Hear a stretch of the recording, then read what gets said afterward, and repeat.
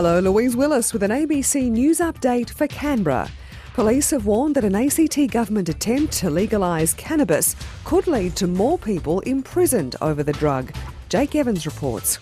In his submission to an inquiry considering legalisation of cannabis for recreational use, the Chief Police Officer warned removing the current ACT fine for possession would force officers to apply federal criminal laws instead. Police currently have discretion to issue a fine or to charge people with up to 2 years imprisonment under Commonwealth law. More than 400 Canberrans were fined for cannabis possession in the past 5 years using ACT laws. Assistant Commissioner Ray Johnson said even if it were legalised by the territory, cannabis would still be a federally controlled drug.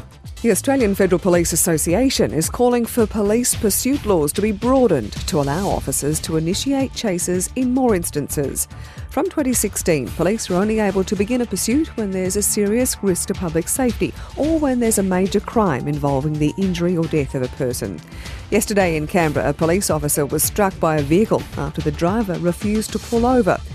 Association President Angela Smith says broader laws would allow police to catch more criminals. It restricts everything, and the community's being shortchanged on what ACT policing can do if these policies are all wound back.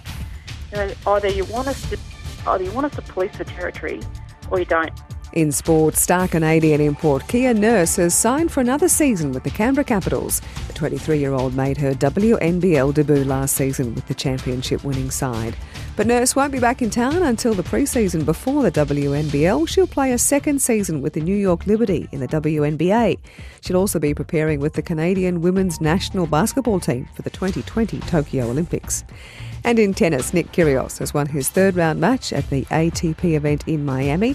The Australian beat Dusan Lajovic in straight sets, 6-3, 6-1. Kyrgios twice won points with an underarm serve. He also had a running verbal battle with a spectator who was later escorted from the stadium.